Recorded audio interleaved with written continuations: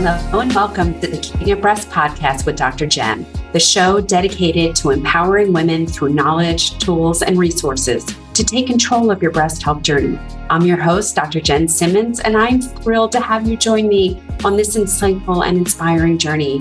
As a breast cancer surgeon turned functional medicine physician, I'm on a mission to empower women to live their best lives. This podcast dives deep into all topics related to breast health, including prevention, diagnosis, treatment, and holistic approaches to support overall well-being. You know what I say, breast health is health. So no matter who you are, a breast cancer survivor, newly diagnosed, in treatment, living with metastatic disease, or you're simply seeking to improve your breast health, this podcast is for you. Join us on this transformative path towards better breast health and a thriving life. And now, let's get to today's episode. Hi, it's Dr. Jen, and welcome back to another episode of Keeping It Breast.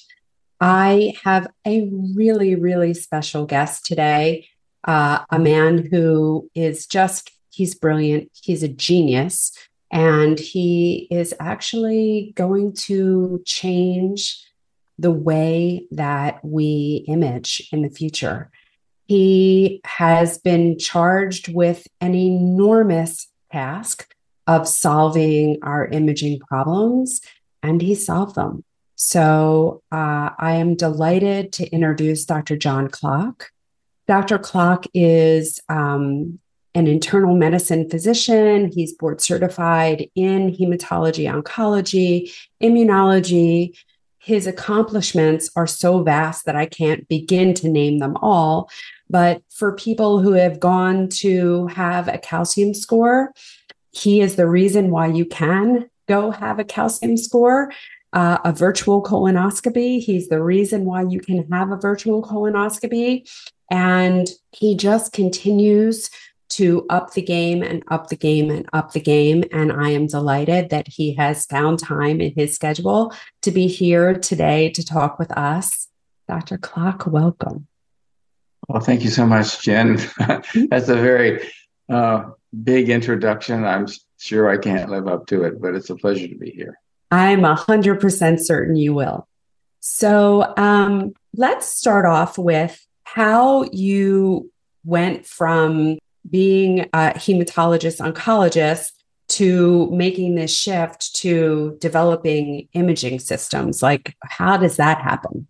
Well, it's very interesting. I came from academia, and I left academia because, I saw the best way for me to really make a change in medicine was to be in what's called translational medicine, where you're translating science into FDA approvals and clinical adoption. So that was the first thing. The second thing is that the biggest problem in medicine today is access to medical imaging.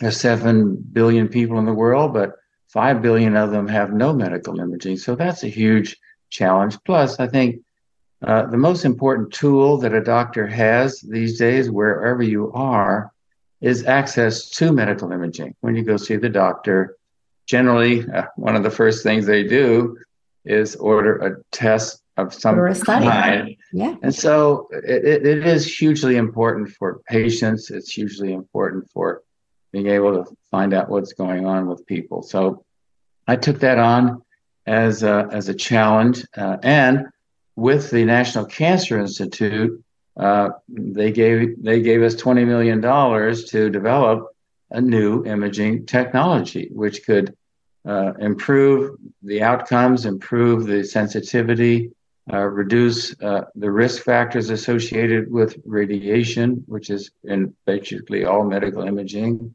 and to really try to make it accessible to more and more people in the world. So those were the reasons. So let's start talking about why that was necessary. So the most common test that's done right now for screening in terms of breast is mammogram. So why does that need to be replaced? What's wrong with the mammographic screening system? Well, when we met face-to-face with the FDA, the mammography people at the FDA, they told us that really the problem is serious adverse events. In other words, one of the big challenges of the public health system is to try to keep medicine safe and effective. So serious adverse events are really what you hear about all the time. You hear about drugs being removed from the market because of adverse events and so forth. So Sure. most people don't realize mammography has serious adverse events. These include misdiagnosis or missing a diagnosis, especially in dense breast. It also includes callbacks and unnecessary testing. And finally, there are financial challenges for some women with the system when a lot of the callbacks are not covered by, their healthcare plans. So the FDA asked us to work with them to specifically address these aspects of it. In terms of serious adverse events, you listed misdiagnosis, missing a diagnosis, callbacks, unnecessary testing, financial challenges. What about the fact that mammogram utilizes ionizing radiation in order to create its image? Is that a concern? Well, the medical literature supports the fact that there are thousands of cases of breast cancer every year in the United States as a result of the x-rays from mammography. That's a statistical number, of course. It's done using complicated mathematical modeling. But I think that the breast is a radiation sensitive tissue. Women who have just radiation for lymphoma or other types of things, very high incidence of breast cancer. So I think it is a very important aspect of it, especially if it's something women have to get in a lifelong fashion, so to speak. And for younger women who are at high risk, this is a very serious potential challenge for them. Yeah. And you mentioned people who are treated with radiation for lymphoma, and a very high percentage of them, somewhere like 25% of them, will go on to develop a breast cancer somewhere 15 to 20 years after they were treated with radiation for their lymphoma, right? And so we know that radiation is itself a carcinogen. And then, as you pointed out, there are thousands of cases every year that result directly from mammography. And we should mention that in the genetic mutation population, people with like a BRCA mutation, those people are even more sensitive to the damaging effects of radiation. And for those people who they get put on these accelerated imaging schedules, right? They start imaging earlier and they have more frequent imaging. So now we're delivering even more radiation to that population of people who are already more sensitive, and we're probably causing cancers in that population. That's a very long statement, but I have to agree with it. So it's pretty much all I can say. Yeah. Let me ask you, because this has been proposed as an alternative for at least the dense breasted population, the BRCA population. Like, what about MRI? Why isn't MRI a solution? Well, I think MRI is a very good imaging technology. You could say it's the gold standard. What we've developed is 40 times better than MRI. So specifically, the National Cancer Institute was very happy with that. But I think that MRI has big challenges. There are several. One is that it does involve a magnetic field, which does have some health problems. It involves an injection of a heavy metal, which is required to get very good pictures. And that heavy metal doesn't really get eliminated from the body. So over a long period of time, that's a potential health hazard. And I guess the other problem with MRI is it's almost too good. There are a lot of false positives. When you inject gadolinium, a lot of things light up as like light bulbs in the breast tissue that are not really a problem. So I think that put together, well, the final one, I guess, is that breast MRI can cost from $2,000 to $10,000, depending on where you are and what your market is. So it's a financial challenge for women as well. So I won't mention the fact that it takes a long time and it's a very uncomfortable position that most women are placed in. But I would say Yeah, that because you have to lie face down, right? yeah, And the average study is over 30 minutes. yes, 45 Yeah. minutes or so.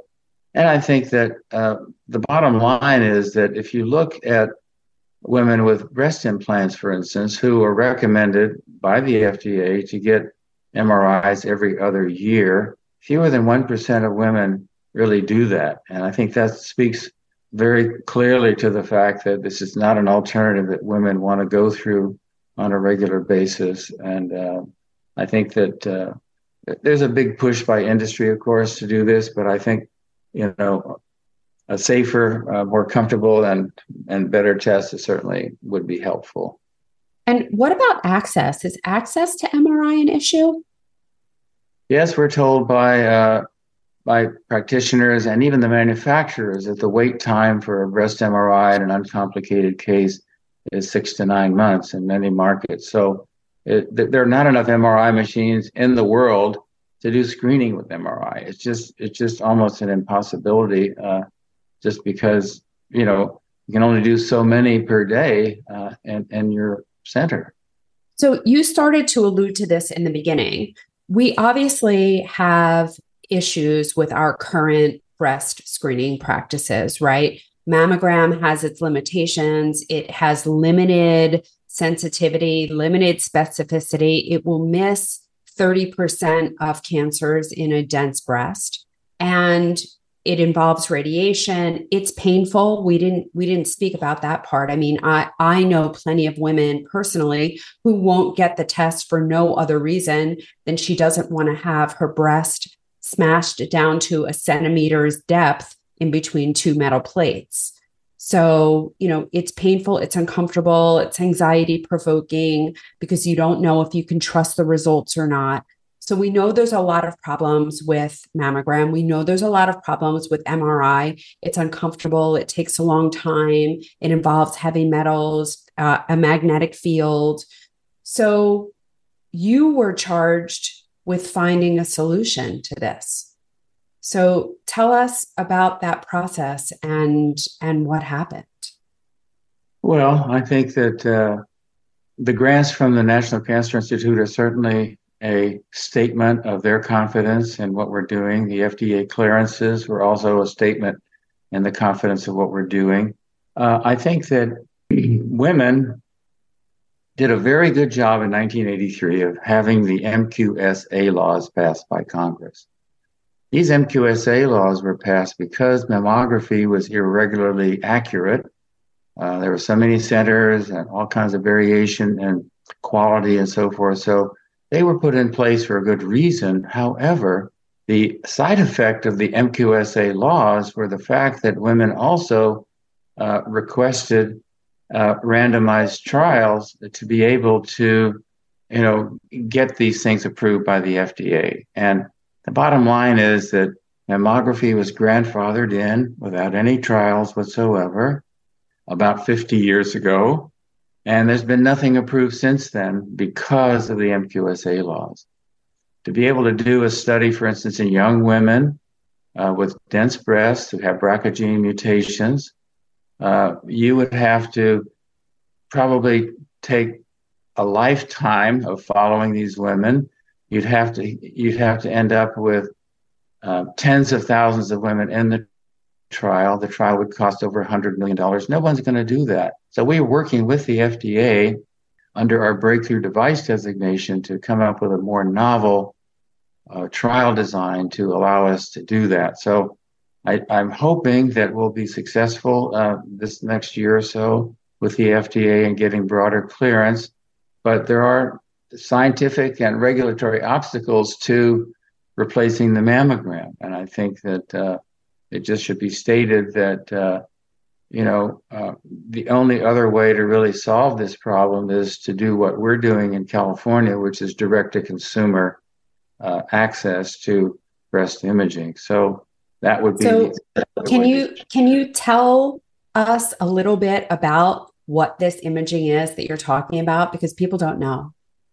Good question. People don't know. Well, I think that the the best way to explain it is that it uses sound energy, but it uses sound energy just above the spoken word. So we're not talking about crazy radiation or anything like that. It's just sort of bats can hear what we do. So that very low dose of the spoken word, or maybe very high frequency spoken word, is transmitted through the breast. Like my mother when she's angry. Yeah, that's true. That's a good point. Thank you. The woman lays on a table, a very quiet room. Her breast is in a warm water bath because you need that water to be able to conduct the sound through the woman's breast. So that's all that happens. Basically, the woman is there for 4 to 6 minutes, and the sound machine goes around in the water, and there's no sensation whatsoever. About half the women fall asleep. It's that comfortable, and then it develops beautiful pictures of the breast tissue, all the breast tissue, the glandular tissue, the ductal tissue, the blood vessels, the nerves. I mean, everything. So that's the pictures that we look at, and it's just a really beautiful image set.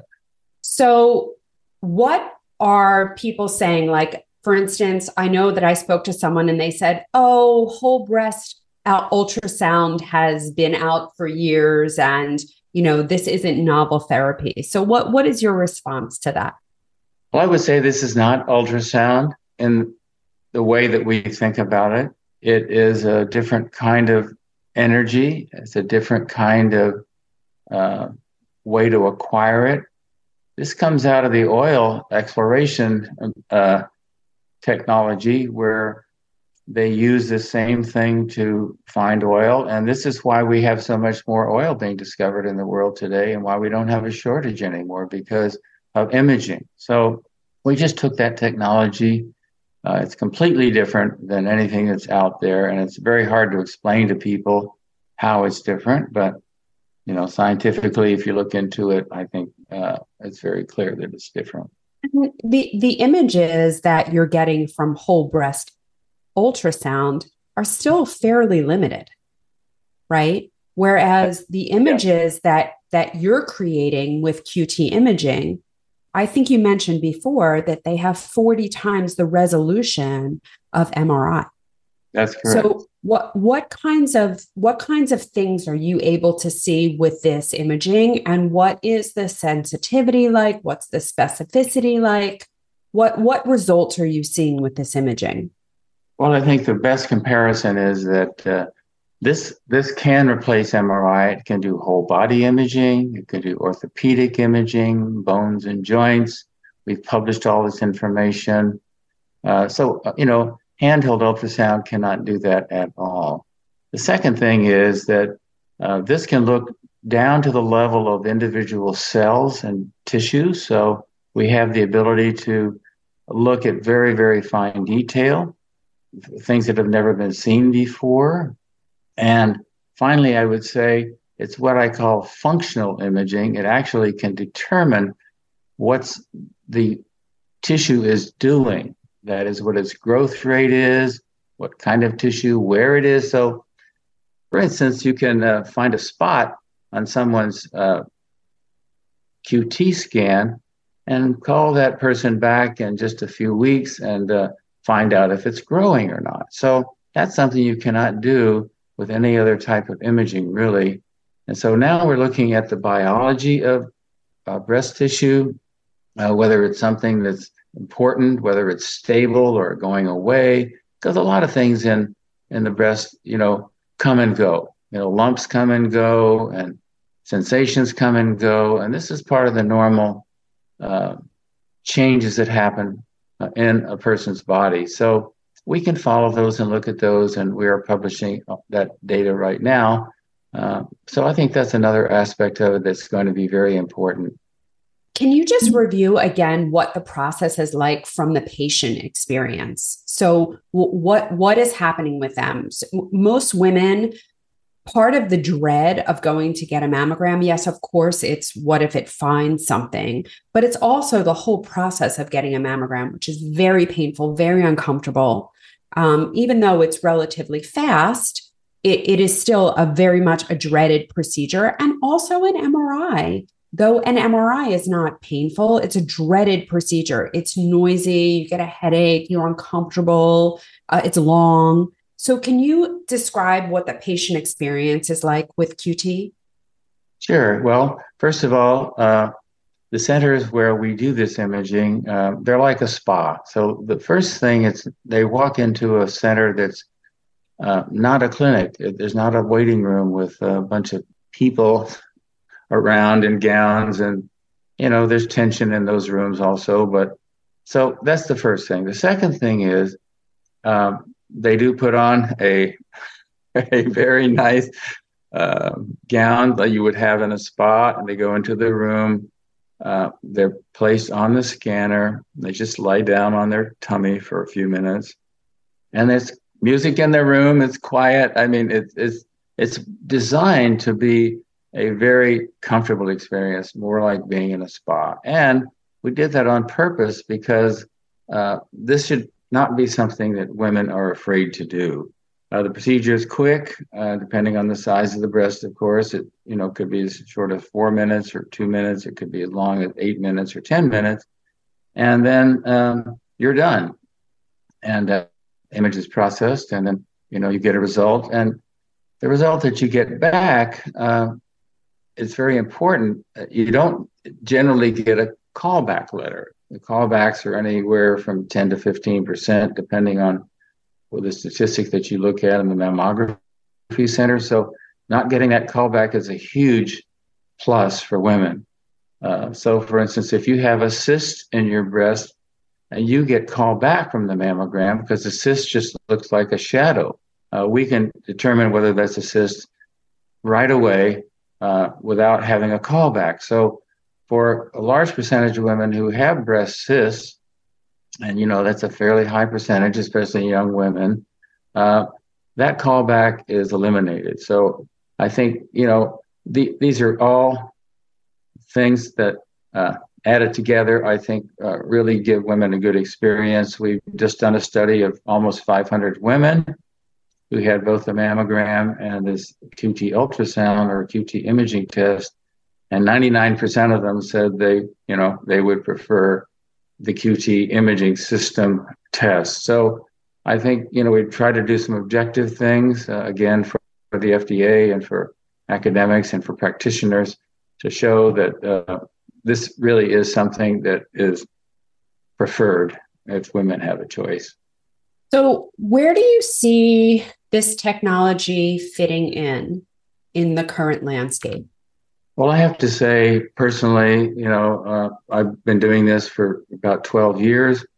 Personally, my objectives are to really provide imaging that is safe, low cost, more accurate than what's out there to virtually everybody. And I know that sounds very democratic and so forth, but I do have a heart for people not only in the third world, but in low resource areas in our country that don't have access to medical imaging. So that's my overall goal. We started with breast imaging because it is one of the biggest challenges in medical imaging today. So, but we do have a very clear goal and purpose to expand this. For instance, we've done infant scanning, and there is nothing to really scan infants today, and this will revolutionize, of course, pediatric care and newborn screening. So these are the kinds of big ideas that we have that we hope we can really move forward with. So I just want to hit the highlights so that people are clear that this test does not involve ionizing radiation, right? That's correct. It's fast.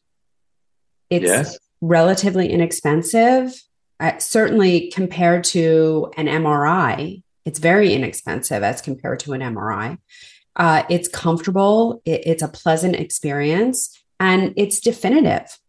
Am I incorrect in any of those? No, you're correct, and I think I do have to be careful because we're not allowed to say, the company is not allowed to say that it's a replacement for a mammogram at this time. But women can certainly make that choice and self-refer. And I would say of the 15,000 women that we've scanned so far, more than half of them have been self-referred because they don't want to have a mammogram. So I think certainly we're open to help anybody that wants it. I do want to talk a little bit about what happens when you see something on one of these studies, in that, if you screen a certain number of women, you are going to find breast cancers, right? It's a fairly common disease. So what do you see on these scans when there is a cancer there? And then what would the next step be? Well, first of all, I think women need to know that breast cancer is highly curable today. Most women who are diagnosed with breast cancer, it is localized to the breast. And as a breast surgeon, you know that the changes in managing breast cancer are very positive for women with less invasive, less disfiguring technology, procedures being done. So that's good. And I think that women need to know also that a lot is happening in the treatment world with, non-chemotherapy regimens curing breast cancer with, cancer gene drugs and immunotherapies and so forth. So I think, first of all, women need to be encouraged that the diagnosis is not what it used to be. It used to be almost a death sentence. So that's changing. But for women who have breast cancer, then one of the real advantages of what we do, and I see breast cancer almost every day, unfortunately, in our clinics, but the test is being more accurate, gives you a better picture of what is going on in your body, and really helps the doctors minimize the procedures that you need to have. But it really is something that is a very standard way to approach the diagnosis and the management. And, there are different practices, there are different community standards, but certainly I think women, can have a faster, better diagnosis and, with the newer technology. Like anything that's new, people often fear it and discredit it. Can you tell me a little bit about the reception that you've had for this technology? Well, I think there are two camps, so to speak. There are people that do embrace new technology.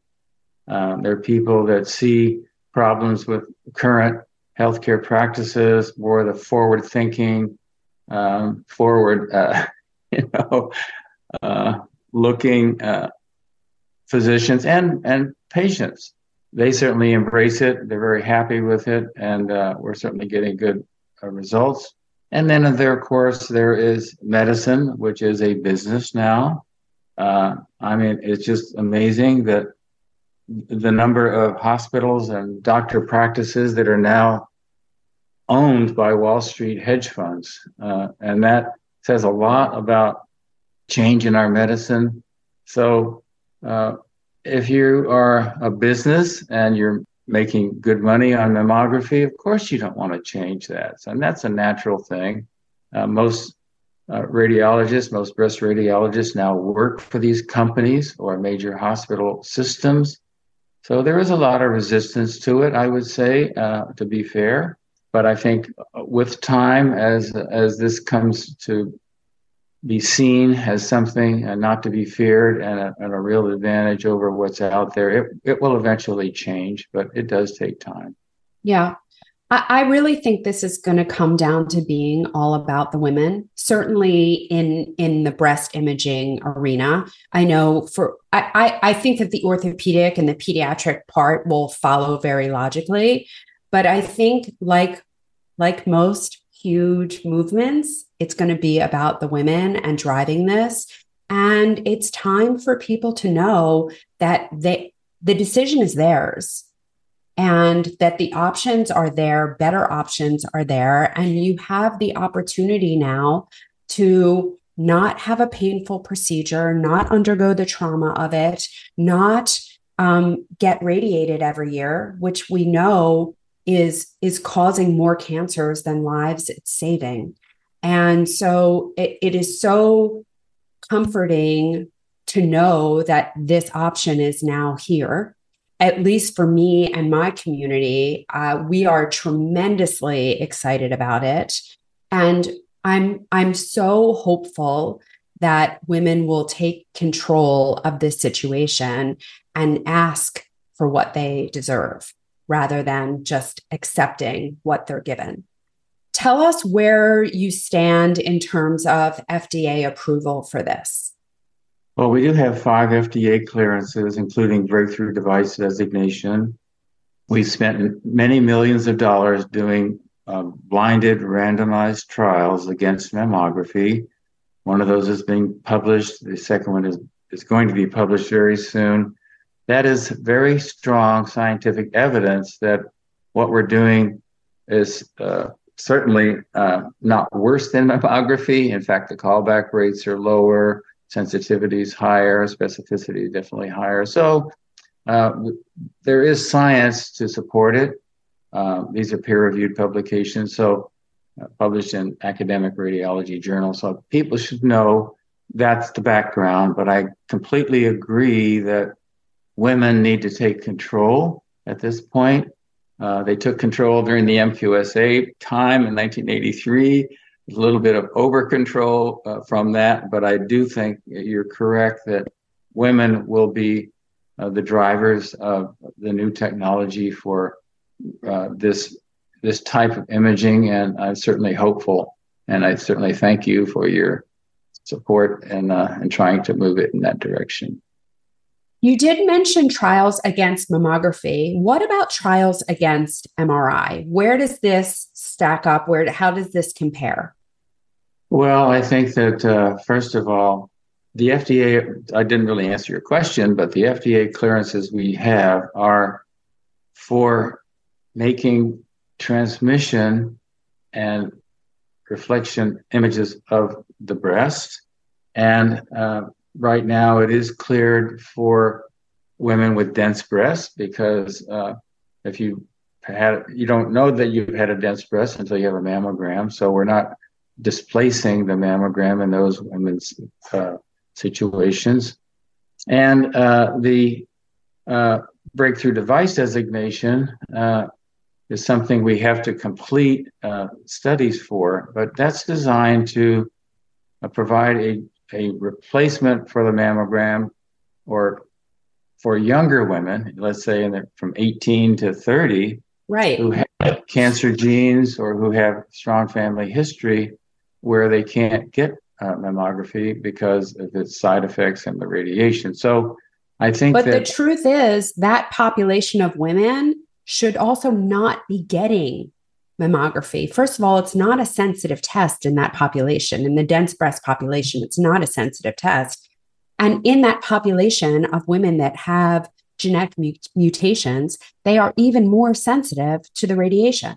So if we start radiating them at a younger age, 35, 30, we are only compounding the issue that they were born with. Yes, you're correct.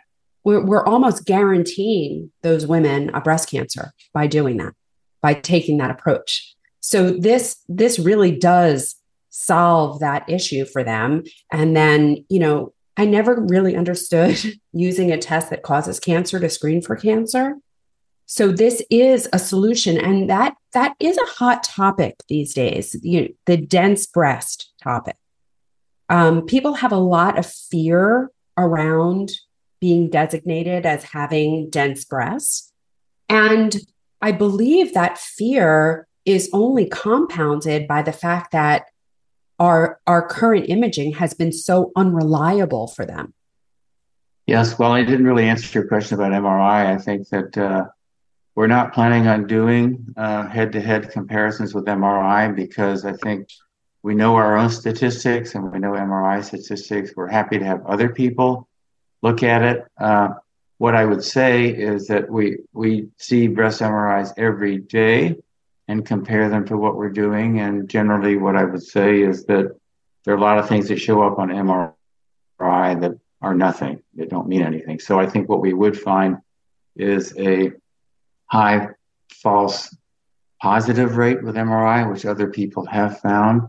What we are doing with a grant from the Susan Love Foundation in Los Angeles is a study of women, younger women who have dense breasts, who have negative mammograms.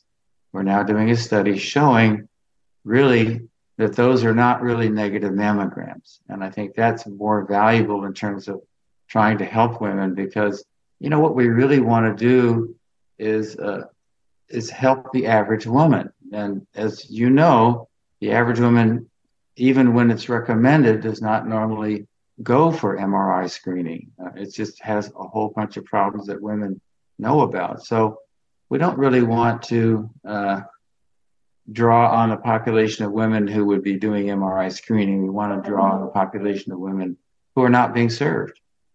That MRI issue is an issue for a variety of reasons. I mean, it's an access issue, but I mean, for someone like me who's allergic to gadolinium, I'm not going to go have an MRI. I'm not going to pre-medicate for it. I'm just not going to do it because I have so much anxiety about being allergic to gadolinium and not wanting to put more heavy metals in my body, especially when I already know I'm sensitive. And I'm sure that I'm not alone in this, right? So that the reasons that people are not getting MRIs are vast. So it's such a relief to know that there is a very viable alternative. And I really do hope that women hear this and are part of that movement to get away from something that is going to hurt them and help to embrace this technology that is all the things that we talked about before, that is safe, that is effective, that is fast, that is comfortable, that is sensitive, but specific at the same time. So highly reliable and reproducible and all of those things. So Dr. Clark, if someone wanted to get a QT scan now, where are they available? Well, we just started really placing these systems this year in 2023. About 10 centers in the U.S., but we just put one in Beverly Hills a couple of weeks ago. So we are developing it. We're going to put one in the largest cancer center in Canada in a month or so. We have 3 or 4 centers outside the U.S., but it's a slow process. We've just signed an agreement with a very large medical instrument imaging manufacturer. I can't tell you who that is right now, who are going to help us distribute this in the U.S. and worldwide. So I do think it's coming, but at the moment, you'd have to either go to L.A. or Scottsdale or San Francisco, or, hopefully there'll be something in Philadelphia area in the next year. Very soon. And, we do have customer discussions in the Deep South and in the Midwest. So, it will be happening. But unfortunately, it's not on your neighborhood, medical blocks. Well, it will be. It will be.